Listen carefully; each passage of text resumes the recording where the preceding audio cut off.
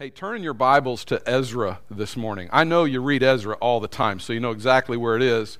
We're really only going to be in Ezra for about 2 verses, not long at all. So if you think, I don't even want to mess with it, you could not do it. But at least go find Ezra. And I'm not going to get to those 2 verses till about halfway or 3/4 of the way through the sermon. So you've got plenty of time. Those of you who know your Bibles backwards and forwards are already there probably. Sometimes we tell God that we want Him to do something on Monday morning, and if it hasn't been done by Thursday, we get ticked off, and you know we sometimes we get tempted to not even believe in God. If He's not going to do what we want, and He's not going to be any faster about it than that, in our mindset we think, well, why can't God move better than that? Why can't He? He's God, isn't He? Can't He do this stuff faster? And so if we don't get the results that we want, we get upset. God's timetable is different than ours. He's not necessarily working on days, weeks, and years like we are, and so He sees this stuff way different than us sometimes. And as we look at the Bible, we're reminded that God is in control, and God does things in history on a scale and a scope that we don't even think about sometimes.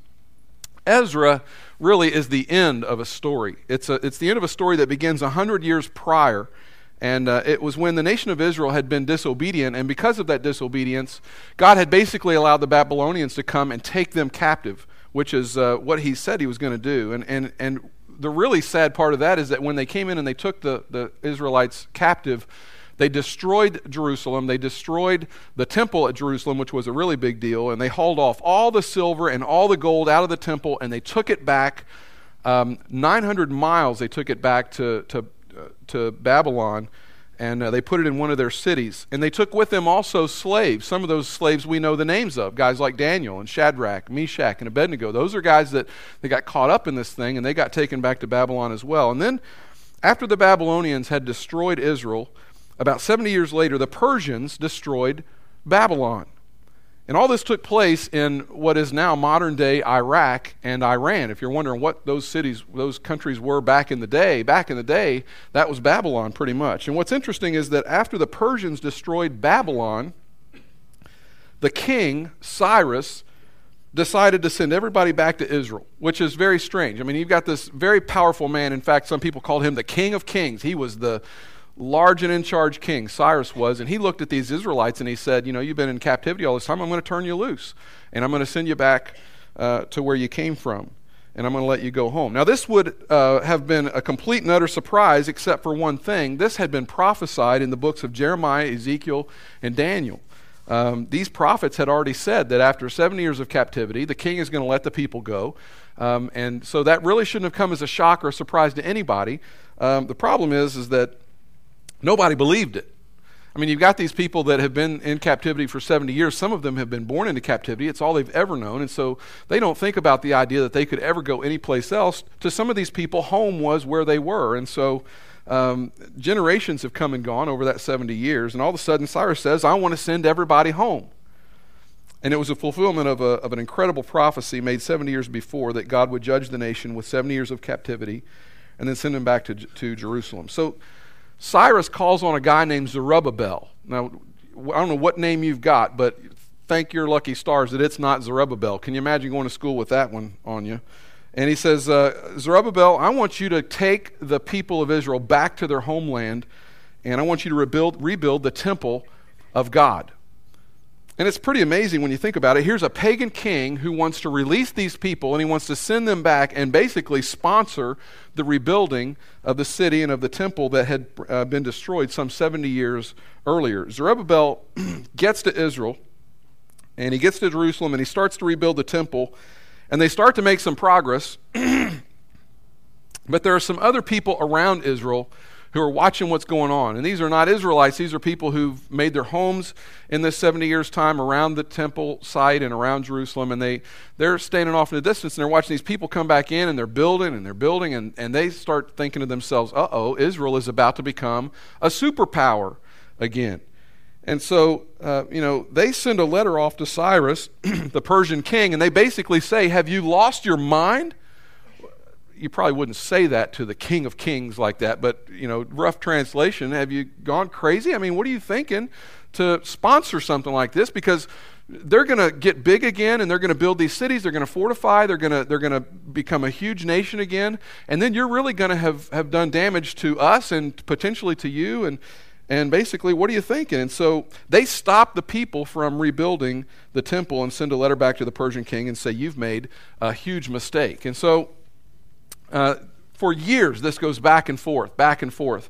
Letters go back and forth. And they start the temple and they stop the temple, and they start and they stop and they start and they stop. And letters are going back and forth. Now, incidentally, email didn't exist then, okay? So it takes a while to go that kind of distance. You know, we're so used to just sending off an email. It didn't happen like that way. And 4 kings later, in the Persian Empire, there is a king named Darius. And he gets one of these letters from this group that's around Jerusalem, and he stops the people from building the temple, or the ones that the people that have, he gets a letter from the people who have tried to stop the building of the temple. And so he reads this letter, and he calls his historians in. And he says, you know, who are these Jewish people that they're talking about, and what's going on? Because they keep writing me these letters, and they say that if I knew my history, I wouldn't be letting this happen the way it's unfolding. And so he sends these historians into the archives to figure out what's the deal with all this and what's the history behind it. And so these historians go into the archives, and one of them comes across a document that is signed by a king. And whenever they had official documents, the king always had a signet ring. And I don't know if you've ever seen the stationery with the wax on it, you know, where you could stamp the wax. Some people believe that the signet ring, they actually did that with the ring. They would put some wax on there and seal it, or they would impression that ring into the document, and it would seal it and make it an official document. Well, a historian comes back and says, look what I found. And so he says basically the reason that the Israelites are rebuilding the city and rebuilding the temple like that is because King Cyrus a long, long time ago commissioned them to do that. And so Darius takes a look at the letter, and it's official, and it's got the seal on it, and he sends a letter back to the governors of the provinces there around Jerusalem, and he basically says, I've done my homework, I've figured out what's going on, and it turns out that the King Cyrus commissioned this work to be done, and not only do I want you to stop bothering them, but I want you to help them finish the work. And so generations go by, and God keeps using these pagan, unbelieving kings and people who aren't necessarily, haven't had a history of being friends with Israel, to facilitate history and to facilitate his purpose and his will for his people. And so the leaders of Israel have this big celebration after they get finished, and they start to work on the surrounding area, and they're building that up, and you know, they're doing all this stuff just as God's promised that it was going to happen. And as it's being facilitated basically by a superpower over in Iraq, in the Iran area, about 900 miles away, 20 years go by. And they finish the temple, and they start sacrificing again, and things are starting to happen for Israel, and 20 years go by, and then another amazing thing happens. Darius, the emperor, has died now, and now there's a new king, and his name, are you ready for this? Artaxerxes. You ready for that? Artaxerxes. Now, that might be a great name for your Rottweiler, but I don't know that you'd want to go to school with a name like that. And he's the most powerful man in the world. And he he rules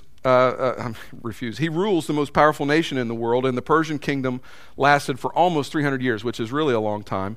And one day, and we don't know why, we're not really sure why, other than to say that God just moves sometimes, and God directs certain things to happen for reasons that we can't explain, other than that God wants them to happen. And one day, Artaxerxes decides to take all the treasure, all the gold and silver, all the artifacts and utensils and shields and all the stuff that's been taken out of the temple. He decides that after it's been in Babylon for hundreds and hundreds of years, that he's going to take all that stuff, bundle it up, and he wants to send it back. Nebuchadnezzar has basically stolen this stuff 100 years previous to all this, and he wants to send all that stuff back to the temple where they've just built the new temple. Now, the Persians had treasure cities all over the country. They had these places where they had these big vaults, walk-in. There were buildings, but they didn't have windows, and the doors were, specially made, and they were vaults, basically. And so he calls one of the Jewish leaders that he knows at the time, a guy named Ezra. And he calls Ezra in and he says, listen, I want you to take the wealth that was stolen from Israel many years ago, and I want you to put it back into the temple of your God, who I don't even know, and I don't even serve, and I don't really even care that much about. And Ezra is shocked. I mean, what else would you be? I mean, you get called in, and here's this king with all this power, and he doesn't believe in your God, and he's sitting on all this treasure that was many, many, many years ago taken away from the temple, and Ezra may not have even known that this treasure existed, because it would have stood to reason that some people would have taken some of it, or they'd have dispersed it, or it could be all over the place. And so the most powerful man in the world wants to help the Jews and wants to transfer a vast amount of wealth from these vaults, these storehouses, and get them back to the temple. And apparently, Artaxerxes takes Ezra to one of these vaults, and he lets him walk in. And this had to have been a real emotional thing for Ezra, as maybe he got to go in and take a gander at all this treasure that had not been seen for hundreds of years. The last time any Jew had seen this stuff, it was on its way out of the temple, and it was on the carts and on the backs of donkeys belonging to Babylonians.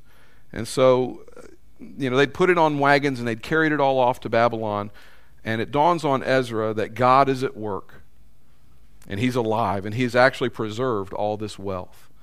That it hasn't been scattered all over the world, that God basically has used these pagan kings to use their authority to storehouse these treasures that were made in the temple, for the temple by Solomon.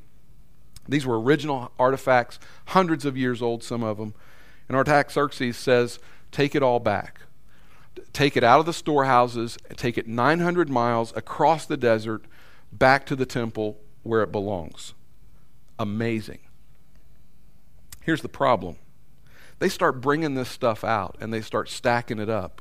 And it soon becomes very apparent that there is over 25 tons of silver and gold. 25 tons is going to be sent back to the temple. That's being given back to the people. That's belonged to these kings, these Babylonians. It seemed lost, and now it's just starting to stack up. Can you imagine if you're Ezra and you're watching all this stuff stack up, you're thinking a couple of things. I can't believe it's all here. I can't believe the value of it, and I can't believe now we've got a real problem. We've got to somehow figure out a way to transport this across the desert, across 900 miles, back to the temple, and the word's going to get out, and they're going to line up like birds of prey, and if we're lucky enough to get there with our lives, much less treasure, how in the world is this ever going to happen?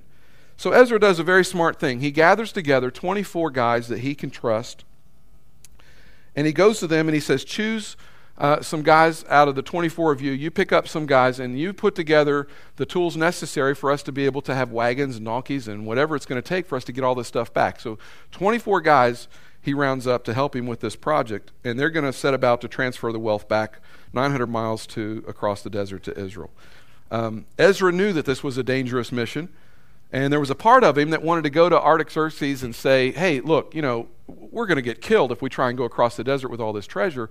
Do you think you could maybe break off some guard for us and give us some armies or something to protect us as we go across the desert? Ezra's problem was he was perplexed because he talked so much about how great his God was and how faithful he was that he was embarrassed to go to the king and tell the king, hey, we could use some help. In other words, our God is a great God, but I don't know that our God is great enough to get us across the desert and protect this vast wealth that you're sending back to Israel.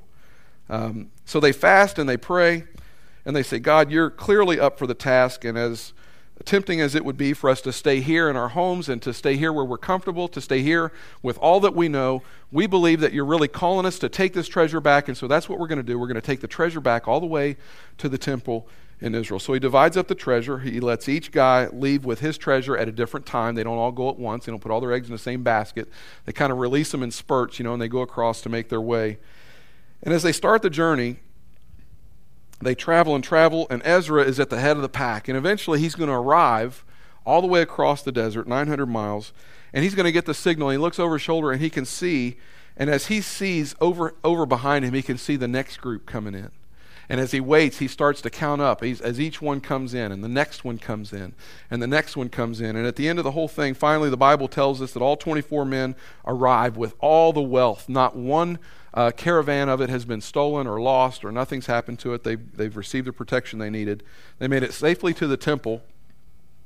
And they had one unbelievable party, as you might imagine, when they got there. God had intervened. God had used these pagan kings to provide for them. God had worked through generations. He had worked for over 100 years to prepare some of this stuff.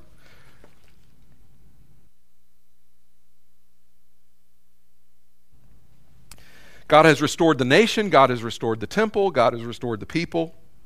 And now, God has even restored their wealth. I mean, it's a time for celebration. Who could explain that? Who could explain that an unbelieving king would direct that the people go back? Who could explain that an unbelieving king would release all this treasure and all this these artifacts that have been held for all these years? It just didn't make any sense. But they knew that God was at work.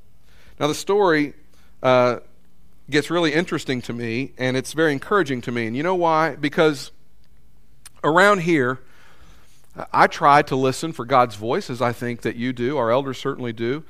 And I try to do what I think He wants me to do. I try to lead in a way that I think God wants me to lead. And sometimes, you know, as we talk about vision, and sometimes as we talk about what's going to happen next, sometimes things don't happen in the timing that we expect them to happen or that we would like for them to happen, and we get tempted to ask questions around here. I know I certainly do, and I don't always verbalize that, but sometimes I'm tempted to ask the question, God, are you really there? I mean, you're calling us to some of this stuff, but are you going to do it? Are you really going to be working behind the scenes to make all this happen? Because if you're not going to be behind the scenes making it all happen, we're all going to look foolish. It's not going to be good, and so we're all tempted, I think at times, certainly I am, to ask those kind of questions. But every now and then, God plops down and He empowers men and women, and He gives them opportunities to do incredible things if they are in fact willing to take advantage of the opportunities that God presents for them. And today there are three basic takeaways that I want to give us based on the story that we just read. The first one, the first takeaway that I would give you is basically the amazing ways of God. God moves and works in ways that we don't always anticipate. God moves and works in ways that we probably wouldn't draw up on paper sometimes. God gave the Israelites unbelievable favor with these pagan kings and with these pagan people. And I would just say, I think that's happening at Cross Lane. For reasons that I can't explain, I am coming into contact increasingly with people who come to this church for whatever reason, basically because you've befriended them and you've invited them or you've told them about our church. But for whatever reason, people with great frequency, say that 3 times fast, great frequency, walk through our doors. They sit in here and they worship with us. We teach them, we talk about the Lord. And after some time, either you or a lot of times I get the opportunity to sit down and talk with them about the possibility of receiving Christ. And I never cease to be amazed by how many people look at me and say, Brett, until you talked about that story in the Old Testament, I had never heard that before. And these are stories, you know, that those of us who've been in the church have heard our whole life, and we can't imagine anybody not knowing those stories. Even the ones like Noah and the Ark and David and Goliath, they say, well, I know those names, but I don't really know the specifics about what happened until you preach the story on David and Goliath. I'd never heard that before. And, you know, that's just, it's hard for me to wrap my head around that sometimes, but that's the reality. Those are the kind of people that are coming to church here. What is it that God is doing in this church that makes those kinds of people who need the Lord, want to come here? What is that? I think it's God giving us an opportunity. Over the past, this year alone, we will have had somewhere in the neighborhood of 18 to 20 baptisms that have either happened or are going to happen between now and Christmas time. And of those 20, 5 of those have been kids somewhere between the age of maybe 10 and 15.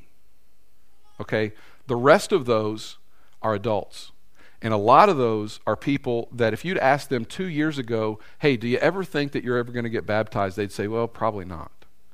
For whatever reason, those people come here and you love on them and we teach and we worship together, and God is able to connect with them in a way that they feel safe and secure, and they feel like nobody's laughing at them, and they feel like they can learn and grow and have their faith nurtured, and all that happens here. And God basically has just given us favor with people in Terre Haute at not an, I'll start saying alarming rate. I don't know that alarming is a word I would use, but sometimes I just sit back and I say, God, man, this is so cool. And so, why is that happening? Other than that God is blessing us, other than that the amazing ways of God that he says, hey, I'm going to bring these people to you. I'm going to entrust these people to you. For the second takeaway, we need to turn to Ezra chapter 7, and I'll give you just a minute to find that. Ezra chapter 7, the last two verses of this chapter, we need to take a look at. Ezra realizes that God's favor is with the nation of Israel and that he has given them an incredible opportunity. Go ahead, I'm going to give you just a second to find that if you're here a couple of pages turning. Ezra 7, verse 27. Praise be to the Lord, the God of our fathers, who has put into the king's heart to bring honor to the house of the Lord in Jerusalem in this way, and who has extended his good favor to me before the king and his advisors and all the king's powerful officials. He's saying there's no way that this would ever be happening without God. The king and his officials have given me all this treasure to transport back to Jerusalem. The king and his officials are looking at me with favor. I mean, it's unbelievable. Ezra is just kind of scratching his head and he's saying, how in the world is all this happening? And then look at this next verse. Because the hand of the Lord my God was on me, I took courage and gathered leading men from Israel to go up with me. When Ezra realized the opportunity that was presented to him, when he realized that to allow things to stay the way they were would have been to have missed a great opportunity, when he realized that God was at work, and this is takeaway number 2, Ezra at that moment said, I have to act. I have to do something. I see that God is up to something. I see that God's working among us. I see that God has given us an incredible opportunity. For me to just stand pat and to just say, well, I'm comfortable, I can't do that. I have to act. He says, I couldn't just sit still. I couldn't hang back and wait for somebody else to do it. I couldn't say, get somebody else to do it. I'm too busy or I don't want to be bothered with it. I don't want to move back to Jerusalem. My family's happy here, whatever reason he might offer. He said, I realize that I have to act. And he said, I took courage. And I took trustworthy men and I loaded up the treasure and we took it across the desert. You know what? Sometimes as the person who fills the role that I have, which is to lead our church, I get really tempted to not lead well in some areas. Sometimes the job looks really big, and sometimes I get really tempted to just try to ignore that we're being called to certain things. Sometimes I'm really tempted to not talk about certain things. Sometimes the things that God expects me to do, I would just really rather not hear God's voice. I would really, because I think, if you go try to do that, or if you go try to sell that, you're likely to be hammered. You're likely to be misunderstood. You're likely to have somebody look at you and think something about you that is not true. Sometimes when God expects me to do certain things, they aren't pleasant to think about, and I have to confess to you that it's not really my favorite thing to stand up and do. Whenever God says, hey, Brett, I need you to talk about money, and I need you to talk about what people do with their money. I need you to talk about what's got to happen around here in order for Cross Lane to be the kind of church that Cross Lane is going to be. I need you to talk about special offerings. I need you to talk about buildings. I need you to talk about potential staff people. I hear that and I say, God, I was pretty comfortable before we started having this conversation. I was in a pretty good mood and I was feeling pretty good about things before we started to have this talk. Sometimes I'm very tempted to just not talk about that kind of stuff. And I can go on and I can get honest about things like worship. I can get honest about things like evangelism. I don't have any problem doing that, do I? I can pin my ears back and go after us about how we need to evangelize better and how we need to invest and invite and how we need to reach out to other people. And I can talk about prayer and I can talk about faith. Those aren't hard. Those are pretty easy. But when it comes to certain things, because I'm afraid of being misunderstood, or because I'm afraid that someone is going to accuse me of a motive that I do not have, or because I have seen spiritual leaders who have abused that authority and have fallen and done things that they shouldn't have done, and that scares me. Sometimes because of those things and other things, there are times that I just really struggle to lead well. And then I read this, and I can hear God say, Brett, I have blessed Cross Lane in amazing ways. And I need a leader who will stand up and call people to do hard things, who will look them in the eye, who will not apologize for calling them to the things that I am calling them to. I think what God would say is, Brett, I'm not blinking, and you shouldn't either. There are doors that are wide open, I think. And if you're a leader from time to time, I think God would say, Brett, you've got to gather up courage. You've got to get this organization to do the kind of things that I'm calling it to do. You can't get lazy. You can't get comfortable. You can't just say, well, it's us four and no more. And don't think just because things are good right now that things are going to be good forever. You can't just ride it out. I think God is saying, nope, this is not the end. This is just the beginning. You know, it's real easy for us to look at things and go, oh, wow, look at that, how cool that is, or look at how things are going here, and to think that we can just rest. And I think what God would say is, I need you to lead with courage, and I need you to lead with diligence. And that brings us to the third thing in this passage. It's easy to read a story like this and see the part where the king's going to break off 25 tons of treasure and send it back to Jerusalem. He's just going to give it to him. And the preacher in me wants to say, well, that's just too easy. I mean, that's a typical Old Testament. I mean, it always works that way in the Old Testament. You know, does it work that way in your life? I mean, can you imagine? As far as I know, there's never been a church that's existed where that's like the bank calling us and saying, hey, we've got about 30 or 40 million dollars over here that you know we've just kind of assigned your name to, and if you can just back up the trucks over here to the front doors, we'd be happy to load that out. You know, I mean, that's kind of what this is like. Do you think if we got a phone call like that, I wouldn't spring into action? You think every soccer mom in here with a minivan wouldn't get a phone call from me? Hey, we need you at the bank immediately to back up. Every guy with a truck would be on my speed dial to get you to the bank as quick as we could so that we could offload that money and get it to the things that we would like to see done. We could expand in all different kinds of directions. We could do all kinds of things if that were to happen to us. And I think God would say this to us. Cross Lane, I have provided you with all the money and all the wealth. I have distributed it out that you need to take advantage of the opportunities that are before you. But Brett is going to have to lead you. And Brett is going to have some conversations that are not going to make you comfortable and are not going to make him comfortable. He's going to go home at night and wonder if he said the right thing. He's going to worry if he said the wrong thing. He's going to stay awake a little bit at night worrying about doing it the right way. I'm not bashful about preaching to you about service. I can do that. I'm not bashful about preaching to you about margin, about achieving margin, financial margin, time margin in your life. I'm not bashful about that. I'm not bashful about talking to you about invest and invite. I don't have any problem doing that. But when it comes to sermons on giving, I am just not very strong. Part of it is that I don't want to be misunderstood. Part of it is that I know that your friends are going to be here, and I don't want to have those conversations in front of your friends. I have friends that are going to be in the second service this morning, and I almost asked them not to come because I was afraid that they would hear the wrong thing. But you know what?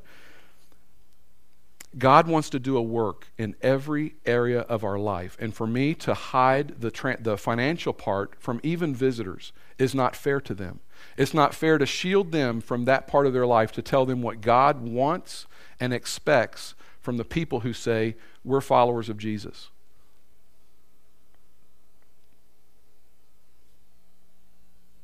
The other reason that I'm tempted to not talk about money a whole lot is because, quite honestly, this church has done a pretty good job over the last couple of years of giving. It's been a generous church. You are a very generous church. I mean, really, with not a lot of effort, really, you think about it, with not a lot of effort, this church this past year will have given about $400,000 to kingdom work. I mean, for 300 people to give that kind of money, there are a lot of churches that would love to be able to say that about themselves. Now, we aren't the best giving church, but I'm telling you, I'm very proud of whenever I talk to other pastors and we talk about our giving and that kind of stuff, I'm very proud of the way our church gives. With very little effort. I mean, we don't browbeat you. I don't preach a whole lot about money. I mean, with very little effort, basically the biggest thing that happens is we send guys up here in the morning, they pray over the offering and they pass plates.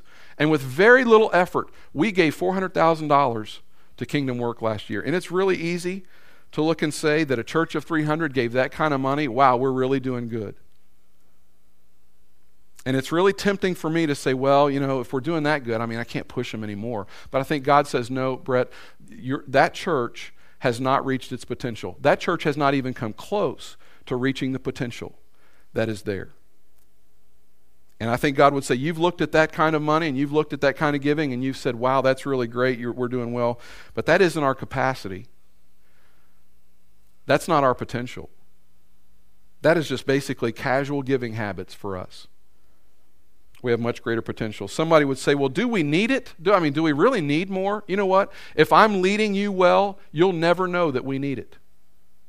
If I'm leading you well, you'll never pick up on the idea that there's a need like that around here. Because I'm going to be sensitive to the people that you bring in. I'm going to be sensitive to guests and visitors. And if you're a guest or visitor this morning, I hope you hear the way I'm talking about this. Learn what you need to learn based on Scripture, but some of this is kind of like an in-house thing, and you get the privilege of kind of sitting in and hearing some of it. But I don't want unchurched friends to leave here and say, boy, they need the money. So if I'm leading well, you'll never walk out and say, boy, we need a lot. The third takeaway is this: I have a choice to make. I can lead you in every other area that this church needs to be led, and I can lead us to be an evangelizing church, and I can lead us to be a missions church, and I can lead us to be a serving church, and I can lead us in all those other areas and neglect this one area, this giving area. Or I can be obedient to God when He says, Brett, you have not led well enough or strong enough in this area, and I need you to get over yourself, and I need you to stand up. I need you to say the things that I want these people to hear. So I have to tell you, we're doing good, but we have to do more. If we don't, we will miss opportunities that I think God is bringing our way. The temptation is to do nothing. For me, the temptation, let me just clue you in. The temptation for me is to do nothing because you know what? I have a great life. I have a beautiful wife. I have a great family. We're happy. I have a nice house to live in. Church takes good care of me. I've got a routine. I've got things kind of figured out. I know how my life can be set up to be very comfortable for me. I don't need this. I don't need the headache that comes from talking about this particular part of a church's life. And you know what? You don't need it either. You're pretty comfortable. You figured out how to get your kids to the right place on Sunday morning. You figured out where the best parking place is at the church. You figured out where the best seat is for you to be able to hear right and music's not too loud, not too soft, and be able to see Brett whenever he does those crazy things that he does. You figured all that stuff out. You figured out who you need to talk to greet and how to get out of here as quick as you can so you beat Baptist to the restaurants on Sunday morning. You have figured that out.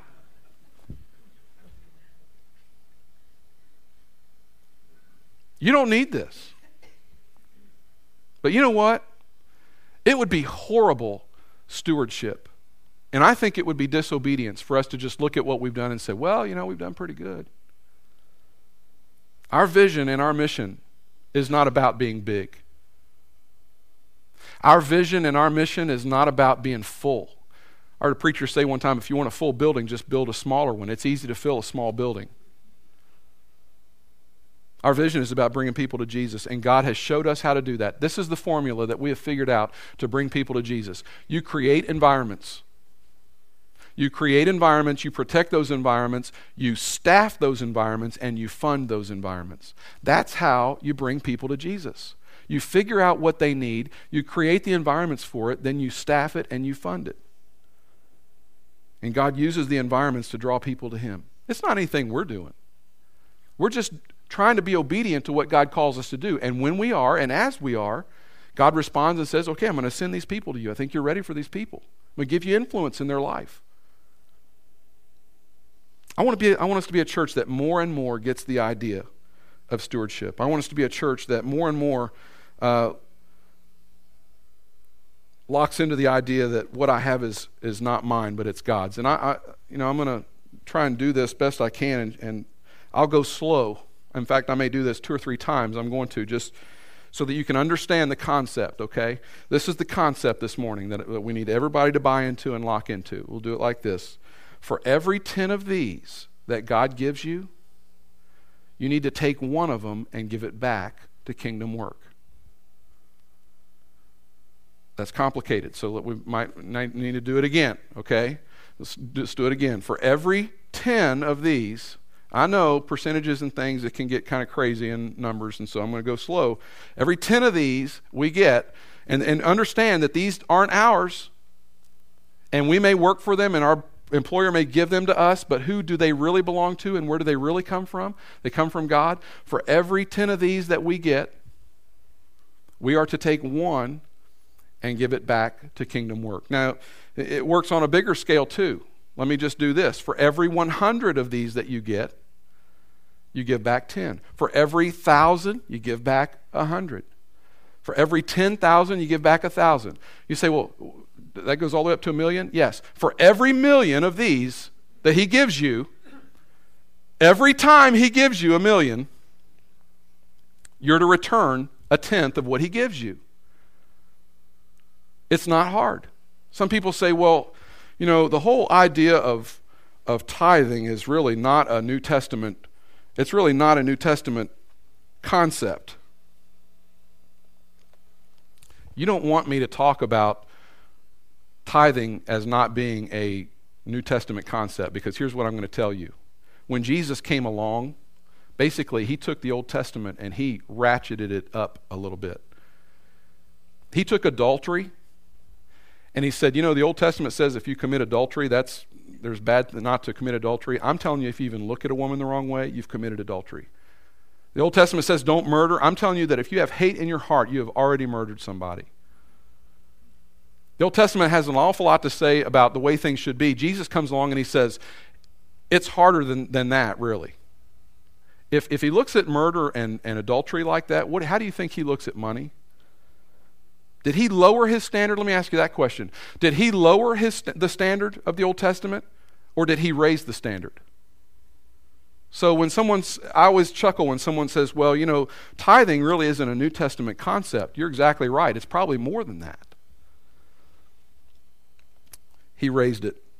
As the leader, I want to push you to reach the potential that I think God has given to you and given to me in every area of life, in the area of evangelism, in the area of missions, in the area of prayer, and in the area of the way we handle our money. I want to read something to you. This was sent to a preacher who was, I guess, taking heat for trying to raise money and trying to talk to people about giving. This is from someone, and they wrote it and said, "Why I will always belong to a church that needs money." On July 23rd, 1970, my wife gave birth to a beautiful baby boy. For 3 years, we had tried unsuccessfully to start a family, so our joy was great with what was to be our only biological child. We later adopted a daughter. Lance, the biological son, was born before it became acceptable for the father to be present in the delivery room, a fact, he says, for which I am forever grateful. I waited in the hallway just outside the delivery room, and at precisely 4:13, I heard a sound I will never forget, Lance's first cry. The nurse emerged with a smile and said, "You have a baby boy." I responded, "Yes, I know. I never doubted I would have a son." I could hardly wait to get my wife and Lance out of the hospital and back home so I could get my hands on them. The wonderful glow of fatherhood was soon dimmed, however, when I was asked to visit the business office at the hospital. They wanted me to pay for Lance. In fact, it seemed to me that my wife and child might be held hostage until the hospital bill was settled. I wrote the check, paying all the expenses in full, freed my family, and we made our escape. That check turned out to be only one of what would be hundreds, maybe thousands, I would write on Lance's behalf. Children are expensive. You believe that? There was formula to buy, food to buy, doctor's visits, vaccinations assaulted my bank account. Diapers and toys took their toll, and clothes were a constant drain.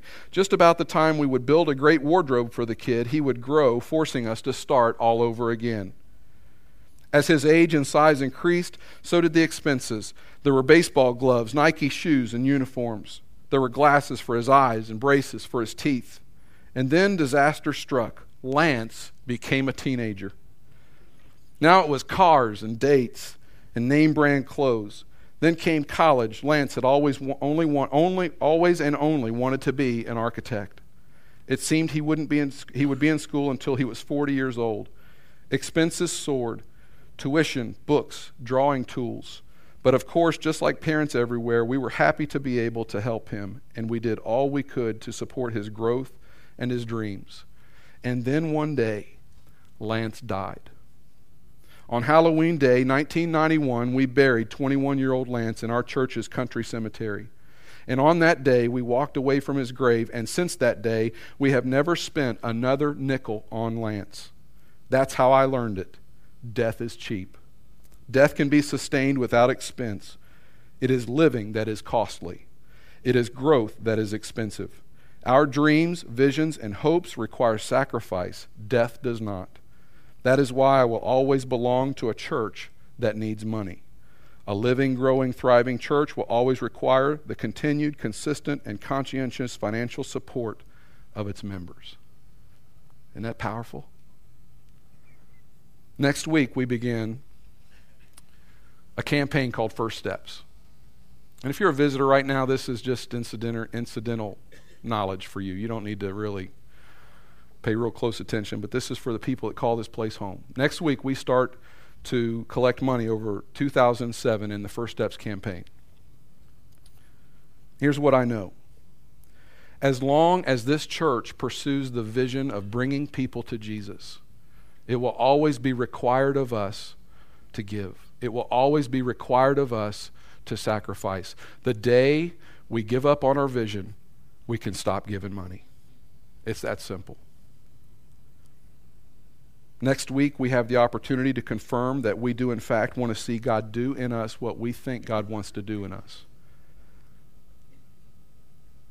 I think that God has given us a vision statement that is succinct, to the point, executable, and at the same time requires money to do it.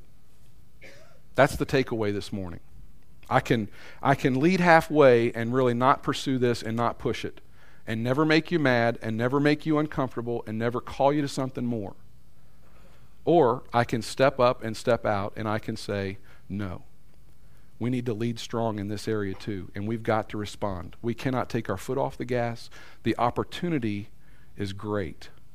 The question is, do we have what it takes to step up and walk through doors of opportunity?